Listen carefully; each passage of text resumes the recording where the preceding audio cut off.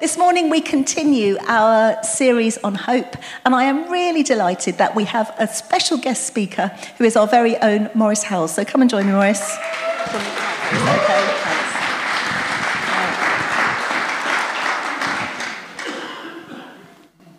Now, many of you will know Maurice and Gail. They have been life group leaders here. Maurice serves in our storehouse. He's recently been part of our theology group that's been meeting on a Monday afternoon. And in kind of conversations with him, I have discovered that he is a guy who has a real love for the Bible. He's a brilliant communicator. And I'm sure that his passion for the Bible and for Jesus is going to come across to us today. So no pressure. No, but you're amongst friends here. And so thank you for coming to share with us. Thank you.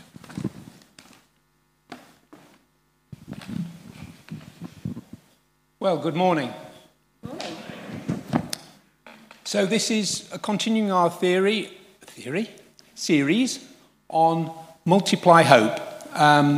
Nigel started it a couple of weeks ago, and then Joe continued it at the carol service. So if you missed out on those two talks, they're still available online. So, Advent. 1 week to go. 1 week to Christmas. The waiting's nearly over, isn't it? Which I guess means that probably the school nativity play season's probably about finished now. So I'd just like, on a show of hands, how many of you have ever been a character in a school nativity? Don't worry, you're not volunteering for anything. Well, that's, probably a good 3/4, I guess. So how many of you got the starring roles? How many were Mary or Joseph? Oh, a much more select group. Well done. Well, I was a Robin. I was the shortest child in the school, and the only shorter part in the play was Jesus, and that was already being played by a baby plastic doll. And then, when I grew in wisdom and stature, I was then the innkeeper, because I also had way the loudest voice. And I can remember my line, "There is no room in the inn." Which I'm only really telling you that by way of my credentials to talk to you today on the Christmas story and Jesus, hope of the world, through the eyes of the Magi.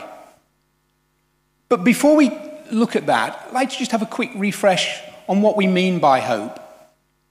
Because hope always has two parts. It's expectation and desire. And you have to have both to have hope.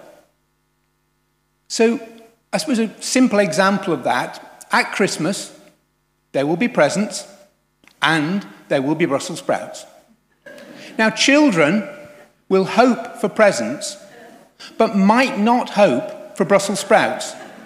Both are anticipated, but only one is desired. And of course, hope is something that the confidence in our hope is how much we expect that it's going to happen, how eager we are for it, and what our confidence level is. So if hope is based on a promise, then it's how much we trust the person making the promise, and what's their capability to deliver on that promise. Are they able to do it? So our confidence level in a promised hope is how well do we know them, and how well do we trust them. So with God, we can hope, our hope can grow more, the more we know him and the more we trust him. And of course, hope is always looking to the future. Hope in the now is always for the not yet. Hope is for the things that haven't yet happened.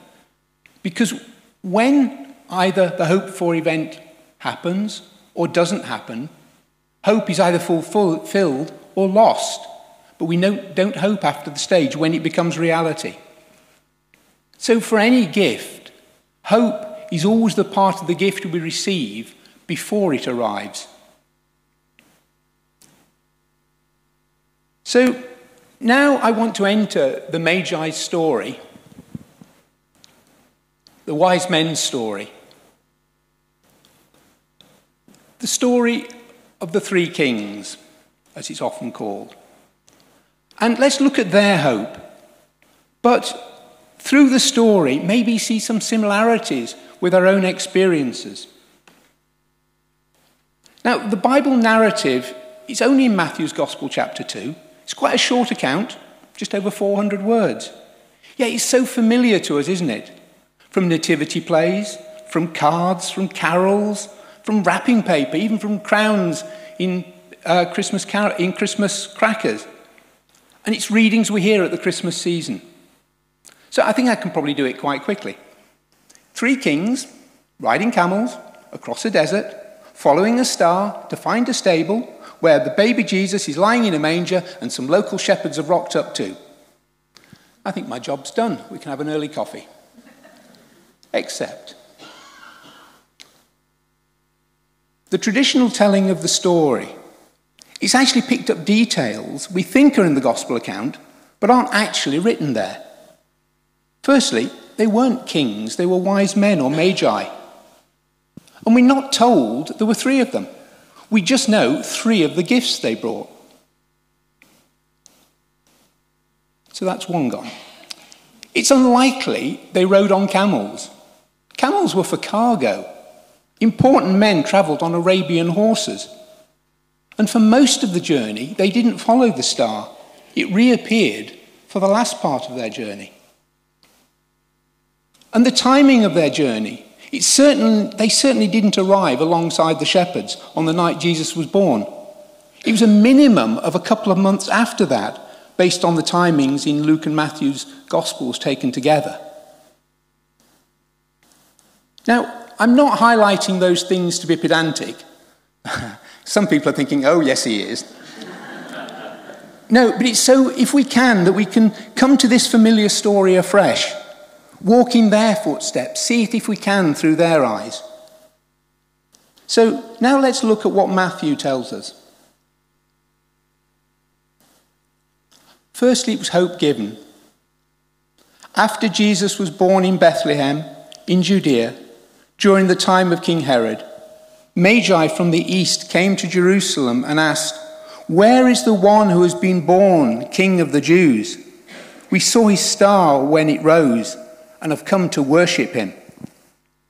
So who were the Magi? Well, I've said they weren't kings, but they were important figures in a royal court. Astronomers, academics, priests, magicians, dream interpreters. Those roles in government weren't separated in those days. Maybe perhaps they're still not. But they came from the east. And again, we don't know for exactly where. Scholars debate whether it's Persia or Assyria. But why did they link a new star in the night sky with the birth of a king of the Jews? And why did they believe that a new king of the Jews was big news worth a long journey? Because politically, the king of the Jews, well, he was a puppet king of a tiny nation state completely under the thumb of the Roman Empire.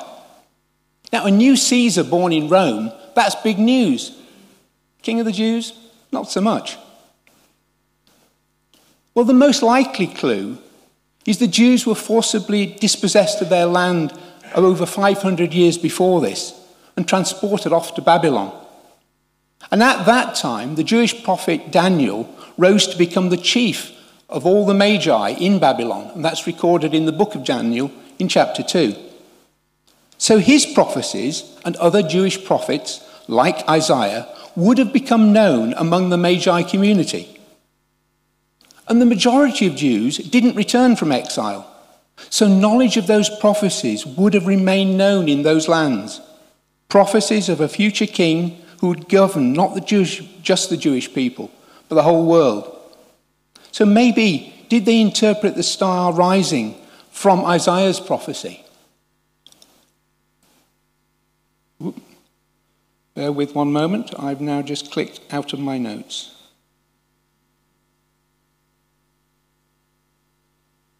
And we're back.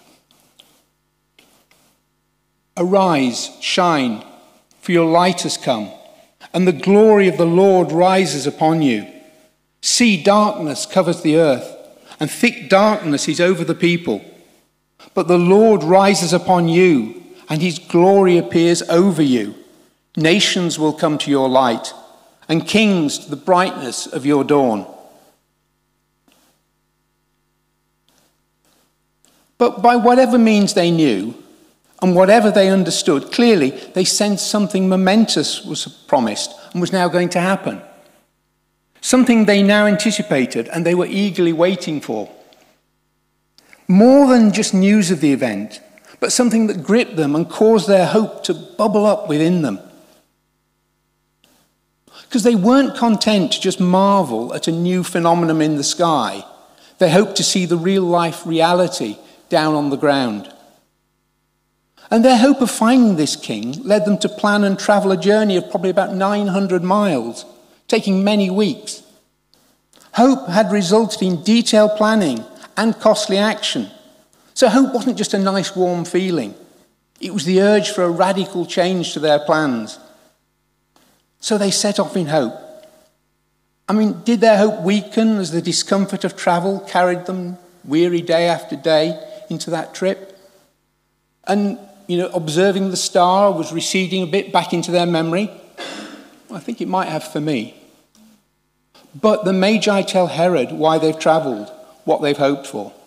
Because they've not travelled as journalists to record the event, not as academics to study the event, not as tourists to experience the event, but as worshippers to become part of the event in adoration.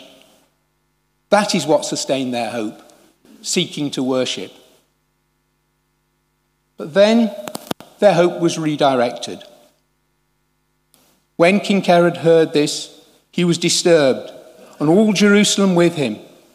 When he called together all the people's chief priests and teachers of the law, he asked them where the Messiah was to be born. In Bethlehem in Judea, they replied, for this is what the prophet has written. But you, Bethlehem, in the land of Judah, are by no means least among the rulers of Judah, for out of you will come a ruler who will shepherd my people Israel. Then Herod called the Magi secretly and found out from them the exact time the star had appeared. He sent them to Bethlehem and said, go and search carefully for the child. As soon as you find him, report to me, so that I too may go and worship him. So foreign dignitaries, accompanied by support staff, and probably with armed escorts, arrived in Jerusalem looking for a new king. Now that's not a cosy, sentimental Christmas nativity scene. It's a threatened destabilization of power. It's the overthrow of government. So not everyone was filled with the Magi's hope or anticipation. The news shook the status quo. King Herod and all Jerusalem with him. That's shorthand for the political and ruling classes, the priests and the courtiers. Because those with the stake in the existing kingdom, they would be disturbed. So if you notice, the Magi didn't ask Herod to see his son, a future king. They're looking for a child who is already the rightful king, born as king. If the child they are seeking is the true king of the Jews, Herod isn't. Because Jesus didn't become king when he grew to become a man, when he was baptized, when he had his public ministry, even when he was crucified and raised from the dead. He was born as king. And yes, throughout his life, he showed us what his kingship and his kingdom looked like. So, I wonder, did the Magi's hope fade a little when they didn't find a king in the centre of things at the royal palace? Were they confused as to what they'd heard? Did they doubt their sign, doubt their interpretation of a royal birth? Well, we don't know. It doesn't say they did, but I would have. But then their hope was refreshed.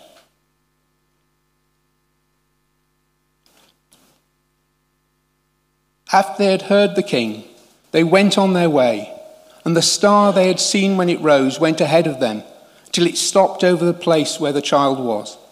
When they saw the star, they were overjoyed. So after they leave Herod, they receive another sign.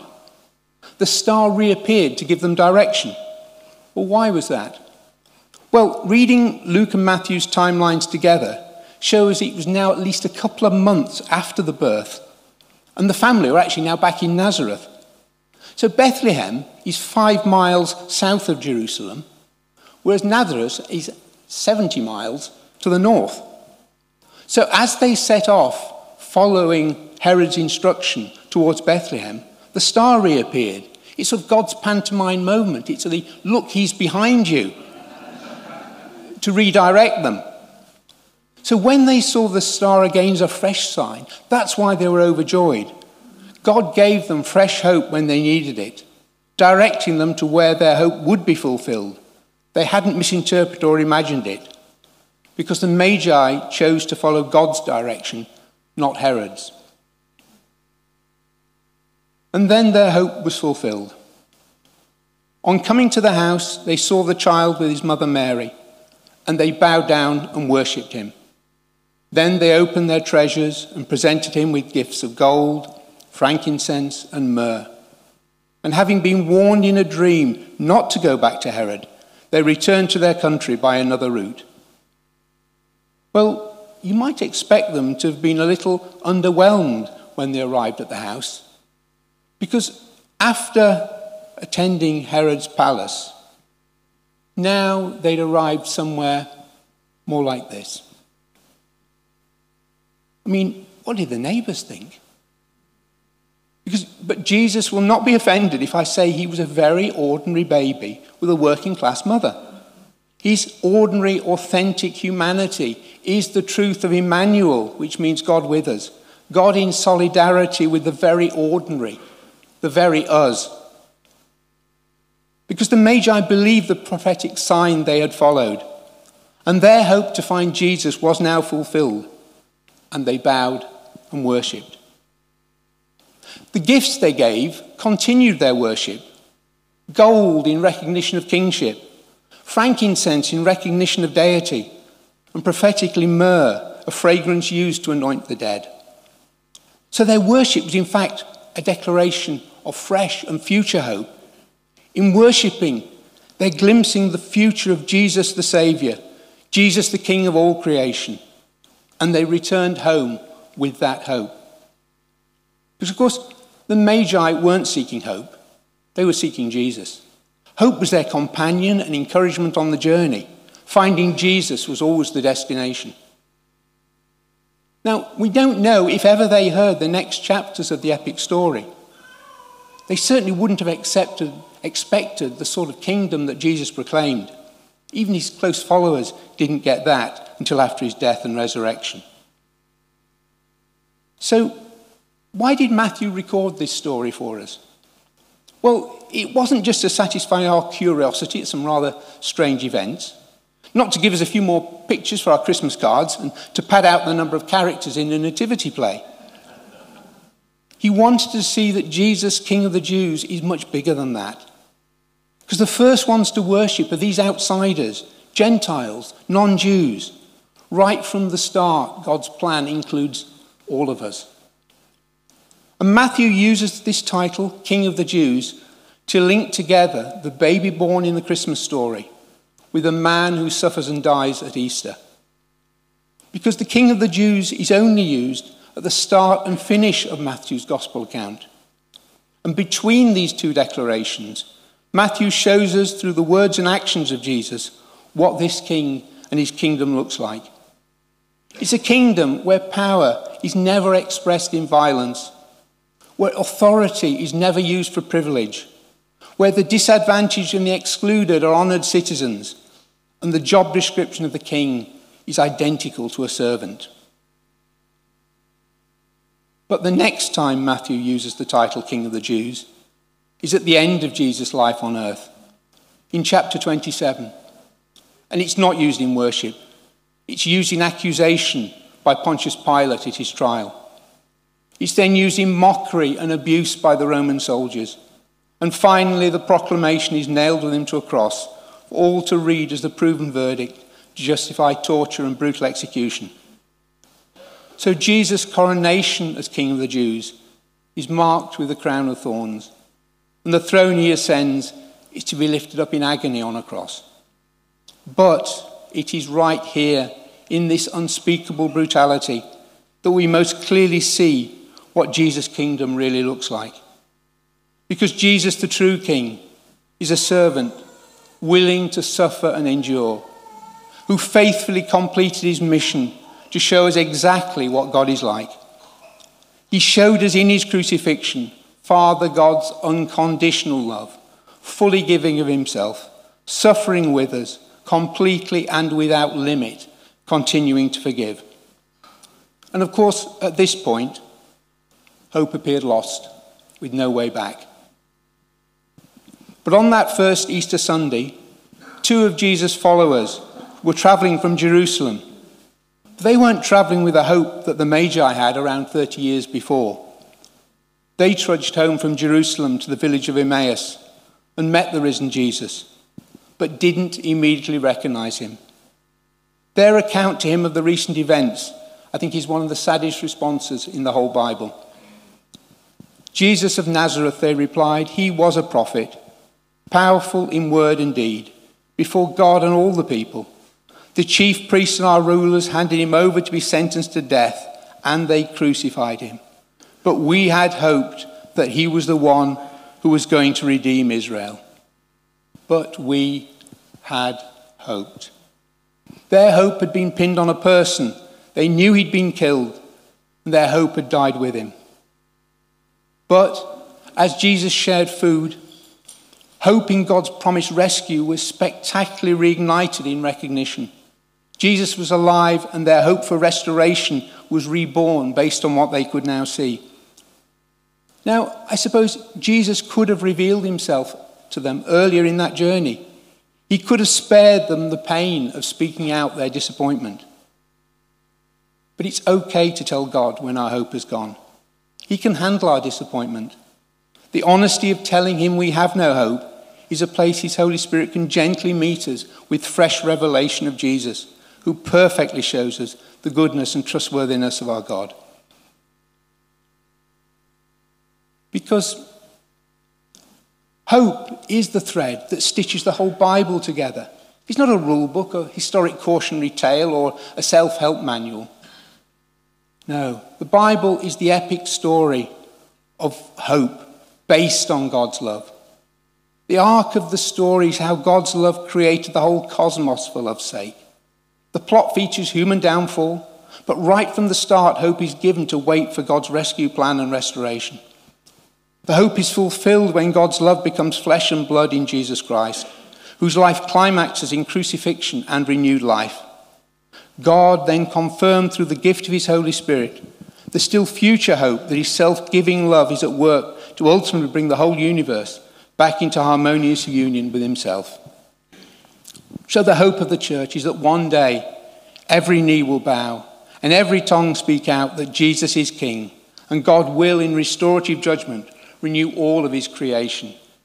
So we wait expectantly in hope. But I believe our hope is not at its centre rooted in future events, however glorious. It's not centred in those things. Our deepest hope is the security of being extravagantly loved by God, regardless of anything and everything that might or might not occur. The hope of an unbreakable relationship because we are loved. Loved without but, loved without and, loved without exception, loved full stop. And this was the Apostle Paul's hope, tested and demonstrated through his amazing life experiences that led him to encourage us. For I am convinced that neither death nor life, angels nor demons, present nor the future, any powers, height nor depth, anything else in all creation will be able to separate us from the love of God that is in Christ Jesus our Lord. Death nor life, the big things we all face in every moment right now, and even through death and beyond. Angels nor demons, neither messengers that cheer us on, nor those whispering voices that might scare us in the dark of night. Present nor the future. That's what you're facing right now, and whatever the future might hold. Any powers, whether they be the powers of authority, the subtle powers of pressure from relatives, friends and colleagues, the powers of habit or addiction.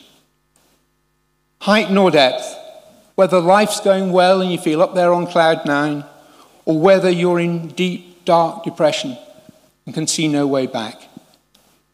Anything else in all creation. And just in case Paul thinks he's missed anything, he nails it with that one. That covers the lot.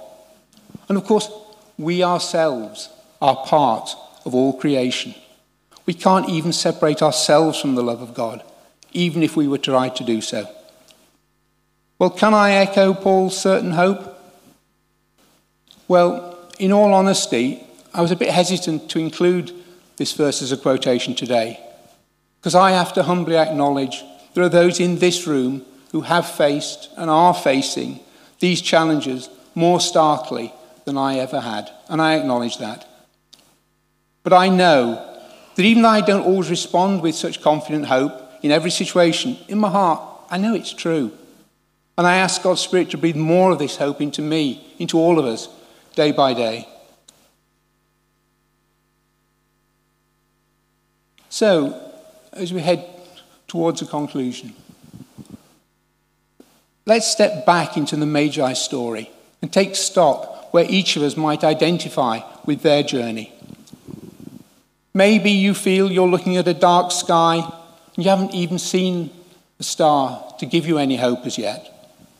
Or maybe you've set off with hope on a journey, but you're now getting a bit weary. The journey seems quite endless and you know you just need some fresh hope. Or maybe you're confused that your hopes led you to what seems to be the wrong place. And you're asking the question, what next? Or you've received recent encouragement that has caused your hope to rise again and you're wanting to step into and experience more of that. Or maybe you're resting in a place of intimate worship and sensing, there's more still to hope for. Or, like those early followers of Jesus trudging along the Emmaus Road, have things not worked out as you anticipated or understood, and you now whisper what can seem very lonely words, I had hoped. I'll give a brief example from back in my own family history. My wife Gail's first pregnancy ended in a late miscarriage. And when she was pregnant again, it was an incredibly difficult pregnancy. It constantly looked right the way through as if she would miscarry. And we received the promise from God that the baby would be the visible evidence of the goodness of God. And he was safely born. Hope was fulfilled.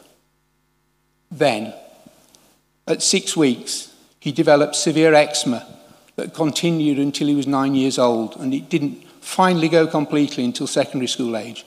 Now, eczema, it's an inflammatory skin condition. It causes constant scratching and itching, blisters, bleeding, and skin infections. And our son David, he had it as bad as it gets, really.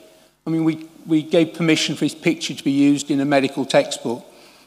And when he was in a small child in his pushchair out at Paulton's Park, I think that's now Peppa Pig World, isn't it? He was there, a stranger asked Gail if he'd been badly burned in a fire. I mean, it was excruciating as parents to see his constant distress and discomfort and being powerless to help. And of course, it's a very visible condition. It challenged God's declaration that he was a visible evidence, because physically, he just didn't look it. So our hope was then redirected into seeking healing. And we knew and prayed back to Father God that David was the visible evidence of the goodness of God, because actually we just knew deep down that he was.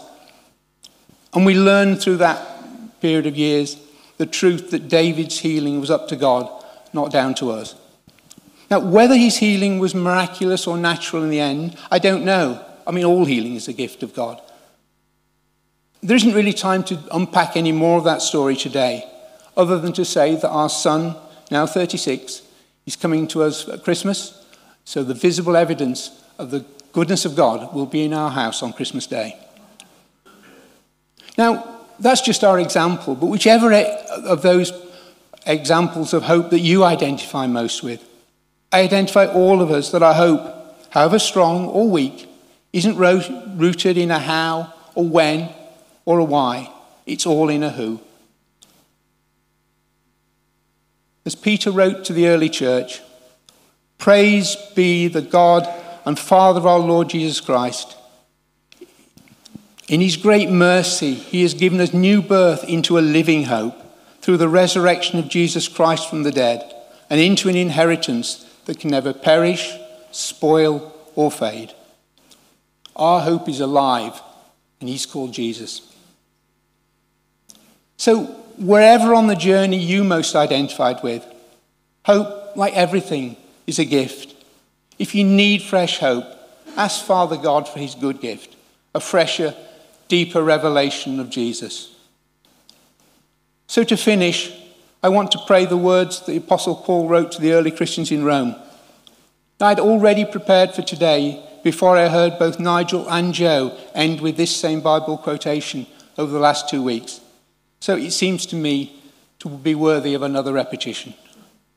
For all of us, may the God of hope fill you with all joy and peace as you trust in him, so that you may overflow with hope by the power of the Holy Spirit.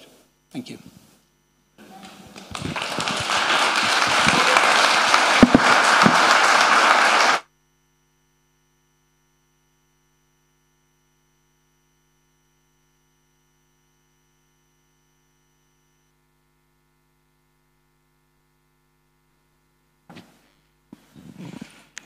Wow. Thank you, Maurice.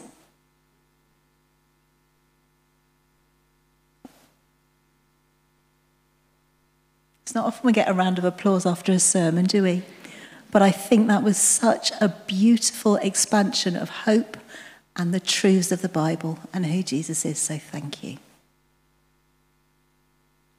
I wonder, Rachel, could we go back a slide, please? Would you be able to put the slide up about where it says about the Magi? Go back one from there, I think it is. That's the one. Because we have plenty of time this morning to respond. And I wonder what it was that caught your heart as Maurice was sharing with us. Maybe today you are somebody who just doesn't know Jesus, hope as a person. And today is a wonderful day to get to know him. The invitation is there. But maybe one of these little kind of thoughts is where you find yourself at today. You don't have hope. You need fresh hope. You're confused. You're celebrating because you're encouraged. You want more hope. Or you've just lost hope. So why don't we just have a few minutes in quiet and just reflect and think about which one of these categories suits you. And then I'd love to invite the band up to join us after that.